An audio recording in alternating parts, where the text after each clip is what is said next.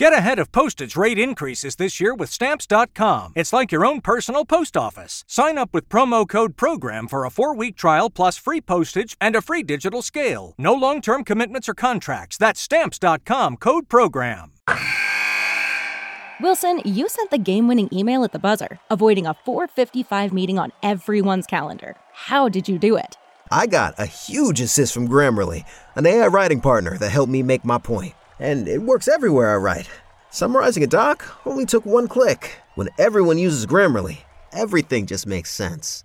Go to Grammarly.com/podcast to download it for free. That's Grammarly.com/podcast. Easier said, done. This is a podcast from Minute Media. Good afternoon, evening, or morning. This is your old Uncle Mosh with Raiders Fan Radio, and you are in for a treat. Sit back and get ready to listen to one of the most insanely knowledgeable people you will ever meet talk about our beloved Raiders. Another episode coming your way of Silver and Black Flashback by Rich Schmelter, the author of the Raiders Encyclopedia. As always, thanks so much, Murph, Uncle Mosh, and Swag Jeff. I am so proud to be a part of this show that continues to help out so many through the One Nation Foundation that benefits Raiders-related charities. You guys put on the greatest Raiders podcast and also give from the heart to help others. So proud to be a part of it all. And as always, much respect, guys. And to you, Raider Nation, whether you are from the North, the South, the East, or the West, there is only one central location, and that is Raider Nation, the best damn fan base in the world. And I could not think of any other group of people I can proudly call my brothers and sisters, united in the passion that is our Raiders. All right, Raider Nation. Well, we made it through the 1980 regular season, the playoffs, and our Raiders were still one of only 2 teams left to finish off the 1980 season. And we all know what that meant. Super Bowl, baby! And this is where our 4-part journey of Silver and Black Flashbacks trip back to the 1980 season ends with glorious domination from our badasses of Raider Nation. So are you ready for Super Bowl 15? Hell yeah, you are! So let's go! The city of New Orleans had hosted 4 previous Super Bowls prior to the one scheduled for January 25th, 1981. In the previous encounters, feel-good stories arose that are forever part of Super Bowl lore. In 1970, future Hall of Fame quarterback Len Dawson helped Kansas City overcome major odds against them to beat the heavily favored Minnesota Vikings after being exonerated of links to gamblers. He also won the game's Most Valuable Player award. And the Dallas Cowboys, dubbed America's team, won 2 Super Bowls in New Orleans with a head coach and quarterback both with strong religious convictions. And how could anyone forget when Pittsburgh's much-beloved owner, Art Rooney, finally got to be declared a champion at age 74 after decades of despair in the Steel City. And then along came the Oakland Raiders in 1981, the Hells Angels of pro football, who brought the twos, bomb threats, and a bitter feud between team owner Al Davis and NFL Commissioner Pete Rozelle into the Big Easy. The Raiders also had billboards throughout the city of New Orleans, designed with a picture of the Raiders' Super Bowl XI ring and their classic commitment to excellence and pride and poise mottos written on them to show everyone that our bad boys were in town. About 10 days before the Raiders were set to invade New Orleans, Al Davis testified about his concern that many team owners were making a very good profit on scalping Super Bowl tickets. Now, not only was he getting all the other owners mad at him, but Davis decided to go for the kill by stating that the league commissioner, Pete Rozelle himself, was in on the scam. In defense of Davis, he did not come forth with any new evidence, but rather fortified a story regarding a past high-ranking executive of the Los Angeles Rams who admitted some wrongdoings in the past. Now, Pete Rozelle strongly denied any charges claimed against him, but it added more strain on his already tumultuous relationship with the king of Raider Nation, Al Davis. Adding salt to the wound was the fact that Davis continued on his pursuit to relocate the Raiders to Los Angeles despite negative feedback from Rozelle and his fellow team owners. The big buzz throughout the media was what if Rozelle would actually have to present the Lombardi Trophy to Davis if the Raiders won? And if so, how would Davis react? And then next came a bomb threat at the Raiders Hotel that, after an extensive search, no bomb was found. And then there was John the Tuz Matuszak, Oakland's resident wild man and inspirational leader of the defense. Now, the Tuz like to go out on the town on Wednesday nights. And with the party town of New Orleans serving as a backdrop, he got wilder than ever, even with the Super Bowl growing closer. The temptation to party was just too great for Matuszak to pass up.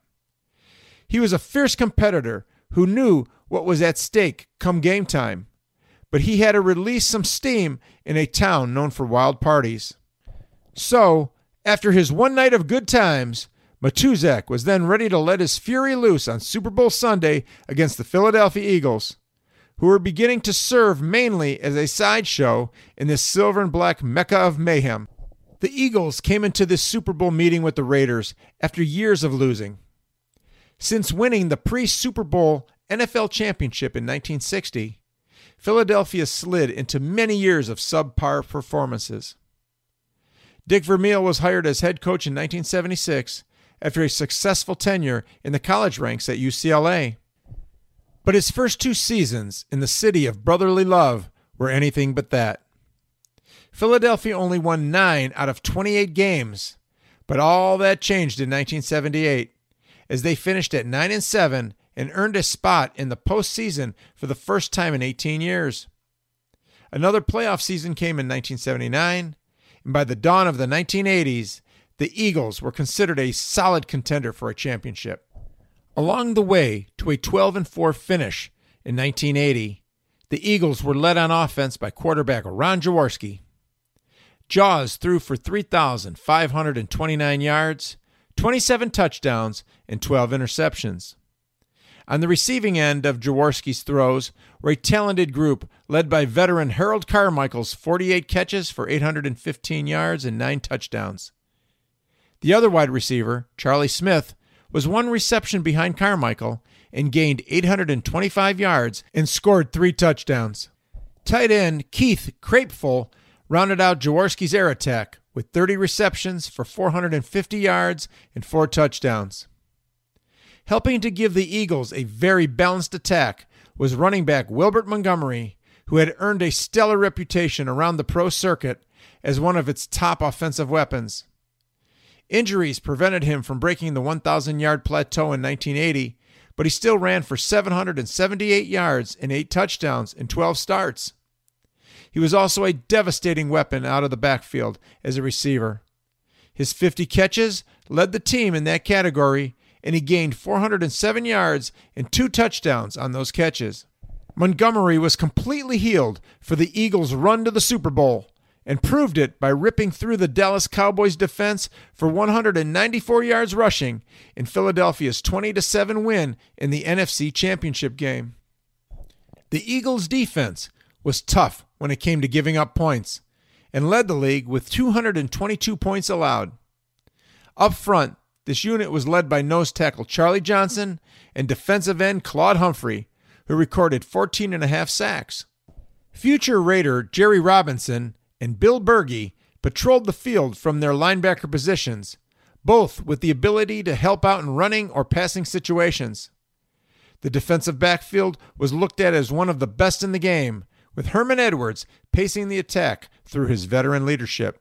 5 days prior to this Super Bowl, 53 Americans were released from Iran after 444 days of captivity in what was called the Iran hostage crisis. During this trying and gripping time, yellow ribbons were displayed everywhere throughout the American landscape and pinned onto countless articles of clothing. The yellow ribbon came to symbolize the anticipation of a loved one returning home from conflict.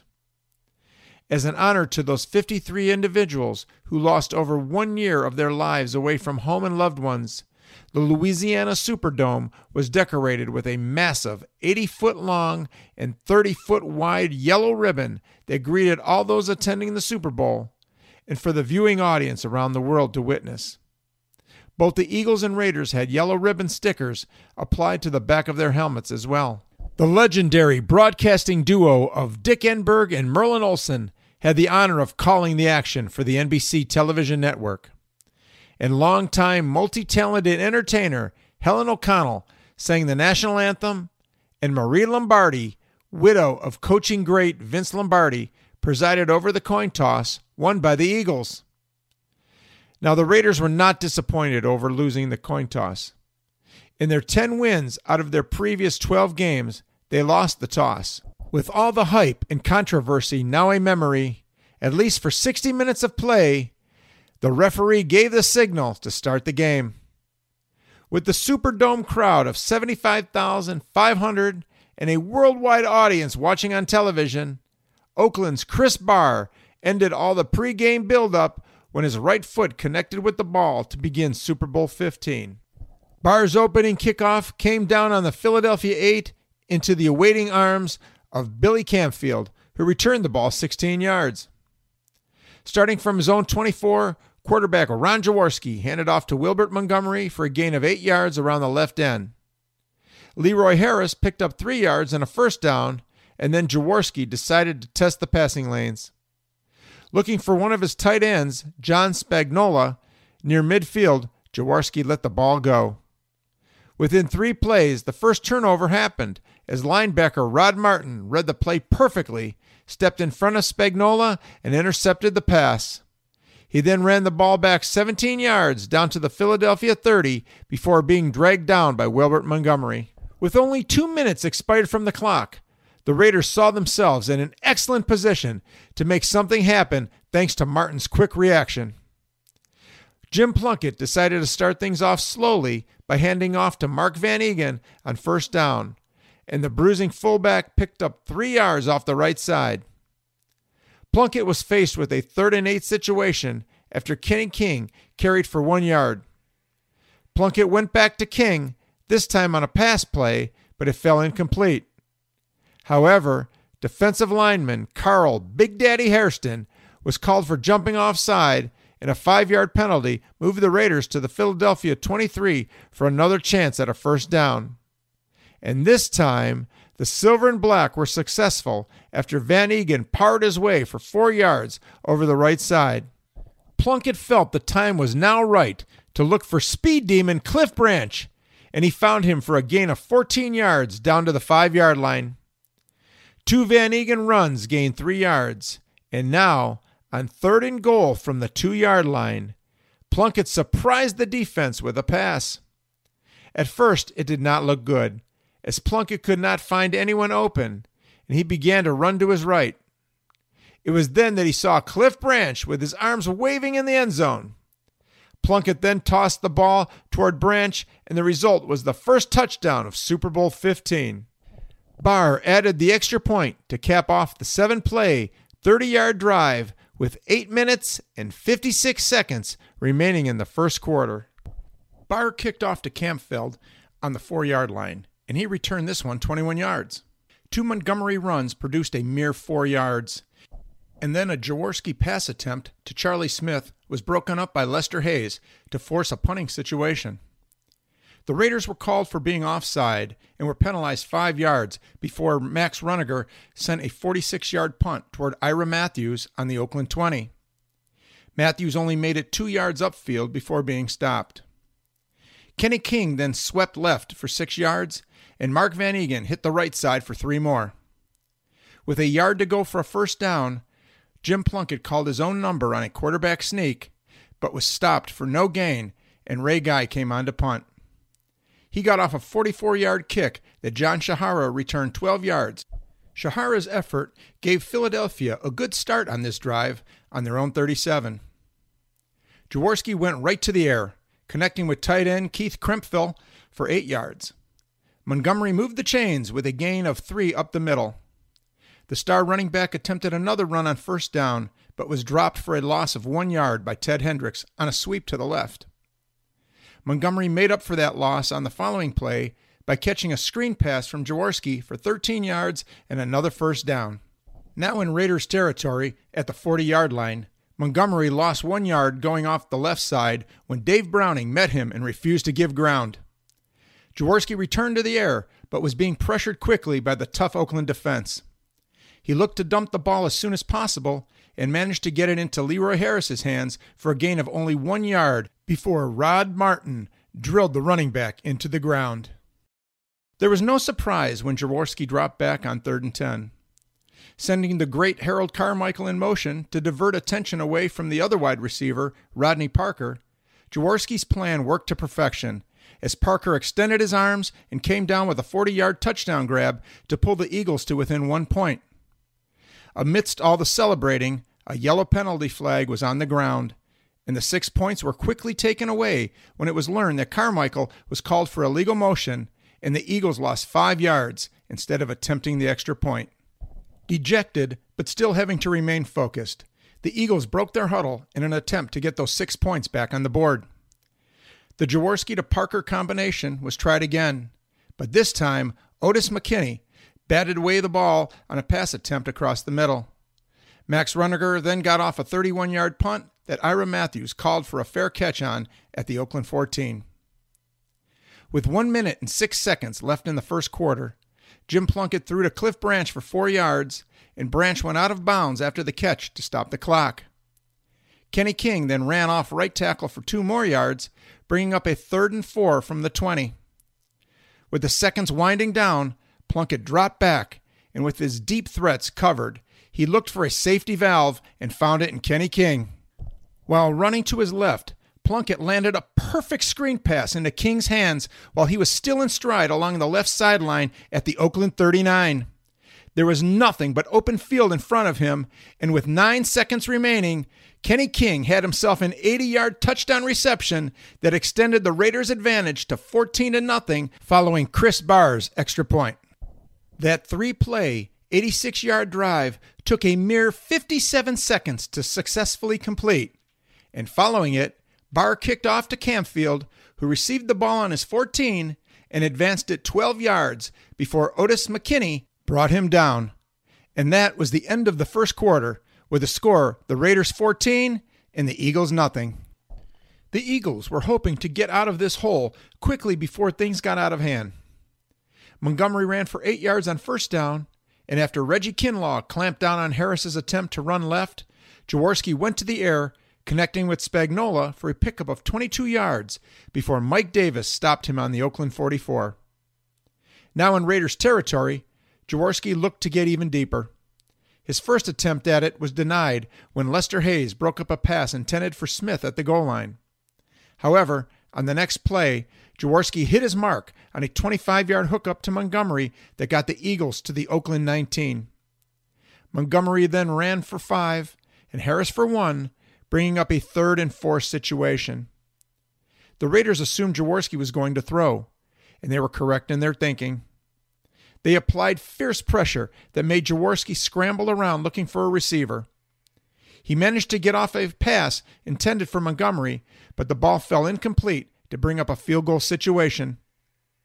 Tony Franklin came on and successfully sent the ball on its way for a 30-yard trip through the uprights to put Philadelphia on the board with 10 minutes and 28 seconds left in the first half and made the score 14-3.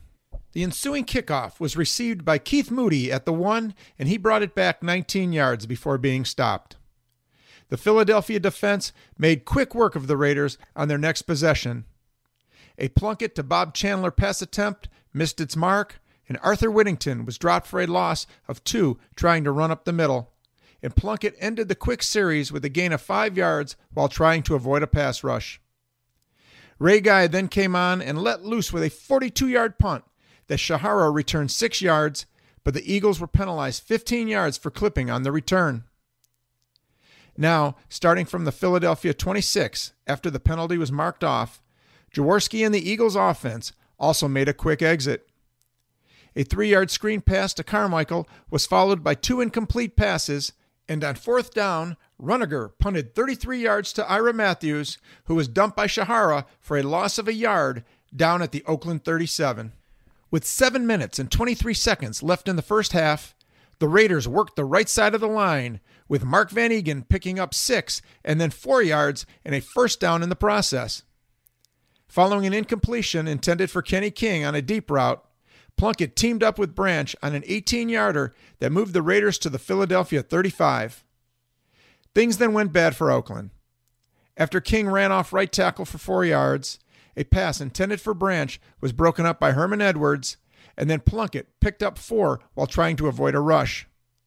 Chris Barr attempted a 45-yard field goal, but it went wide right and fell short.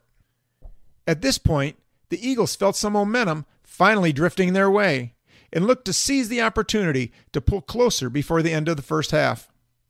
From the Philadelphia 27, Montgomery was dropped by Matt Millen for no gain. Jaworski avoided disaster when a pass intended for Carmichael went right into the hands of defensive back Burgess Owens, but he dropped it. Jaworski then went back to Carmichael for a 29-yard gain at the 2-minute warning. Fighting against the Oakland defense and the clock, Harris ran for 3 yards, and the Eagles called a timeout to stop the clock. Jaworski and Carmichael teamed up on a 14-yard pass, which was followed by 2 incompletions. Carmichael then hauled in a 16-yard pass to get the Eagles to the Oakland 27 with 1 minute and 7 seconds left. After calling their second timeout, Philadelphia failed on 3 straight pass attempts, 2 of which were intended for the end zone. Tony Franklin came on to attempt a 28-yard field goal with 43 seconds remaining. But at the snap, Ted Hendricks used his 6'7" frame to reach up and swat the ball away. It was recovered by Matt Millen for the Raiders on the Oakland 14, and following a Van Eegen run of 5 yards, the teams retreated to their locker rooms with the Raiders up 14-3 at the end of the first half. During the first half, the Raiders were establishing a tempo with solid running from Mark Van Eegen off the right side behind great blocking from guard Mickey Marvin and tackle Henry Killer Lawrence. Plunkett looked confident with 2 touchdown tosses to his credit, and the defense was getting really great penetration up front from John Matuzak, and the defensive backs were knocking down more pass attempts than allowing. And with another 30 minutes to go in regulation, the Raiders were looking to keep doing what got them an 11-point lead, and if they did, the second diamond-studded Super Bowl ring in team history would be awarded to them a few months later. The second half got underway with Tony Franklin kicking off to Ira Matthews, who took the ball upfield from the 3 to the Oakland 24.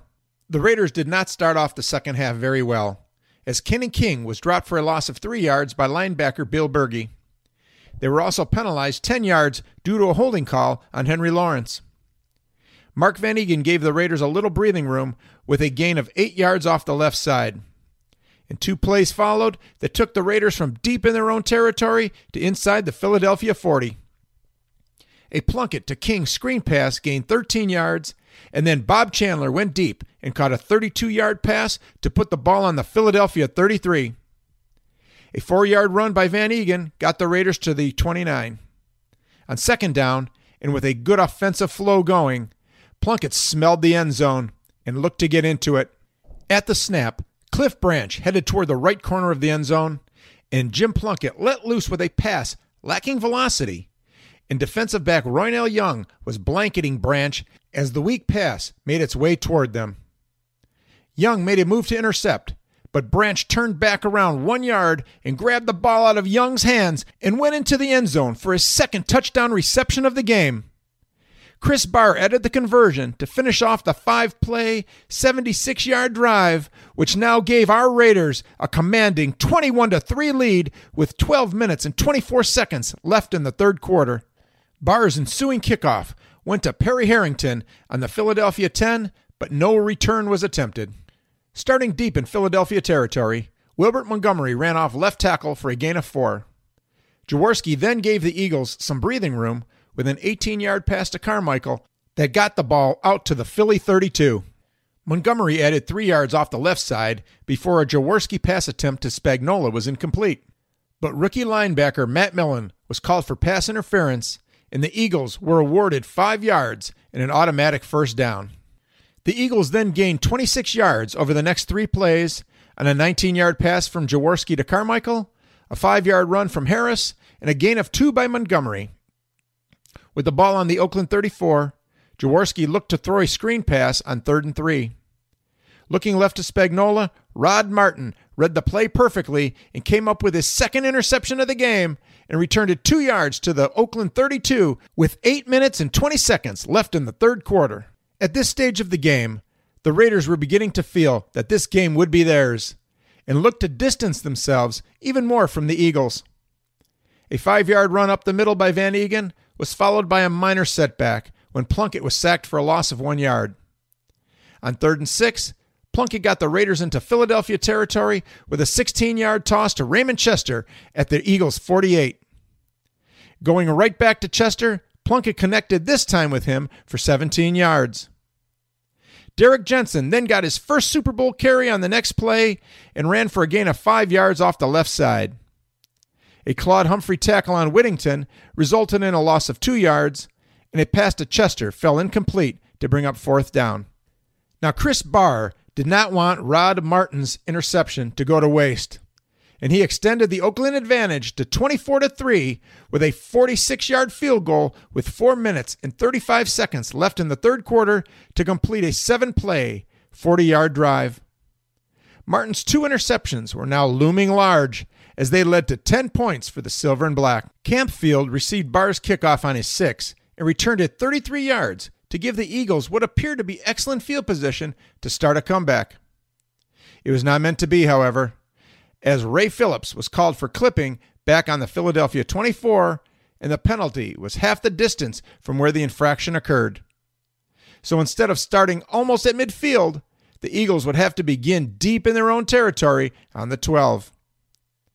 An incompletion intended for Montgomery started the series off, but then Jaworski let loose with a deep pass that found Charlie Smith for a pickup of 43 yards down to the Oakland 45.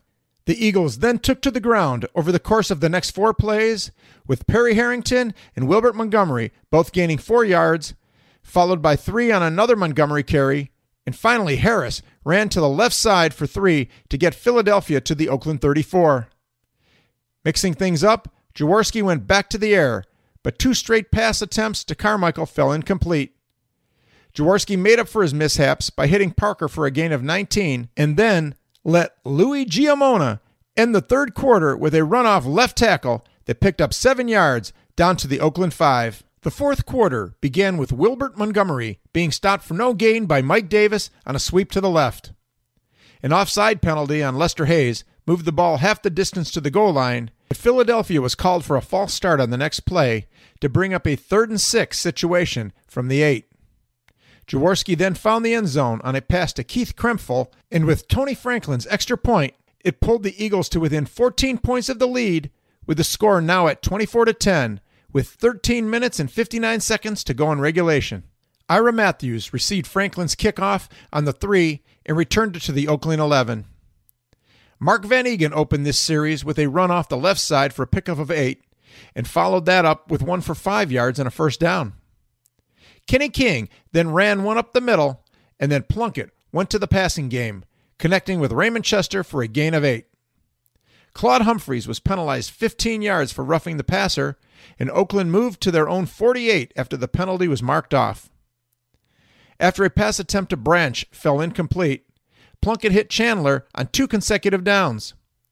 The first one went for a 23-yard pickup, and the second one was for 5, which put the Raiders on the Philadelphia 24. A run by Van Egan to the right picked up 5, and Arthur Whittington added 2 more rushing yards following an incomplete pass intended for Van Egan. Plunkett then looked to go back to Chandler on 3rd down from the 17, but the pass fell incomplete. Chris Barr then came on and kicked his second 3-pointer of this game, this time from 35 yards out, to end the 11-play, 72-yard drive and to give the Raiders a 27-10 lead with 8 minutes and 29 seconds left. Barr's ensuing kickoff was received once again by Campfield on the 2, and he returned it 20 yards to give Philadelphia their final opportunity, although extremely slim, to make a run at winning. Wilbert Montgomery swept right for 2 yards, and then Jaworski connected with Smith for 16 and Montgomery for 19 to get inside Oakland territory at the 41. Rod Martin stopped Harris for a loss of 1 yard on the next play, and then Jaworski fumbled the snap, and Willie Jones pounced on the loose ball at the Oakland 42, not only to end the series for Philly, but their hopes as well. With this game all but over with 5 minutes and 30 seconds left showing on the clock, the Raiders just looked to run out the time and collect their second Vince Lombardi trophy in the process. Now, by this time, it must have been going through everyone's minds in the pro football world as how NFL Commissioner Pete Rozelle and his bitter rival Al Davis would act when the Lombardi trophy had to be presented. Many interesting things must have been said in that regard. With all the excitement of anticipating a Super Bowl title on the field and across Raider Nation, Mark Van Eegen ran up the middle for a gain of 2, and Kenny King swept the left side for 6 more. And on third down, Arthur Whittington dropped a pass to bring Ray Guy in to punt. He got off a 40-yard kick that Wally Henry returned 2 yards before Jeff Barnes brought him down right at midfield. By now, Ron Jaworski was becoming very predictable and was forced to pass on every down with 3 minutes and 51 seconds remaining. His first pass attempt, intended for Smith, was broken up by Dwayne Osteen. He then connected with Montgomery for 13 yards before having a pass deflected at the line of scrimmage. Montgomery caught one for 5 yards, and then Willie Jones was called for roughing the passer, and the Raiders were penalized 15 yards. From the Philadelphia 45 on 1st and 10, Jaworski retreated into the pocket and fired a pass to Campfield over the middle. And there was Rod Martin. He came up big once again by intercepting his third pass of the game to establish a Super Bowl record. He picked it off at the Oakland 37 and returned it 25 yards to the Philadelphia 38 with 2 minutes and 50 seconds left before the Raiders could officially be called world champions. Now the Raiders just wanted to simply run out the clock and start the celebration as Van Eegen carried 3 straight times for a total of 10 yards, which brought the game to the 2-minute warning. It was then Derek Jensen's turn to carry 3 times. A sweep to the left gained 6, and 2 runs up the middle, each for 3 yards, ended the game at 27-10 with our fantastic Oakland Raiders being declared world champions. Jim Plunkett had one of the greatest human interest stories in the history of professional football in 1980. He was cast off just a few years earlier as being considered washed up.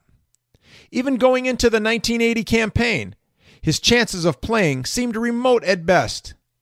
And now here he was, after guiding the Raiders from a 2-3 start to the ultimate reward offered in professional football. For this game, Plunkett completed 13 of 21 passes for 261 yards and 3 touchdowns. And for his efforts, he was named Super Bowl 15's most valuable player. And on this January 25th, 1981 day in New Orleans, our proud group of men in silver and black beat all the odds and rose to climax one of the greatest championship runs ever in the history of professional football.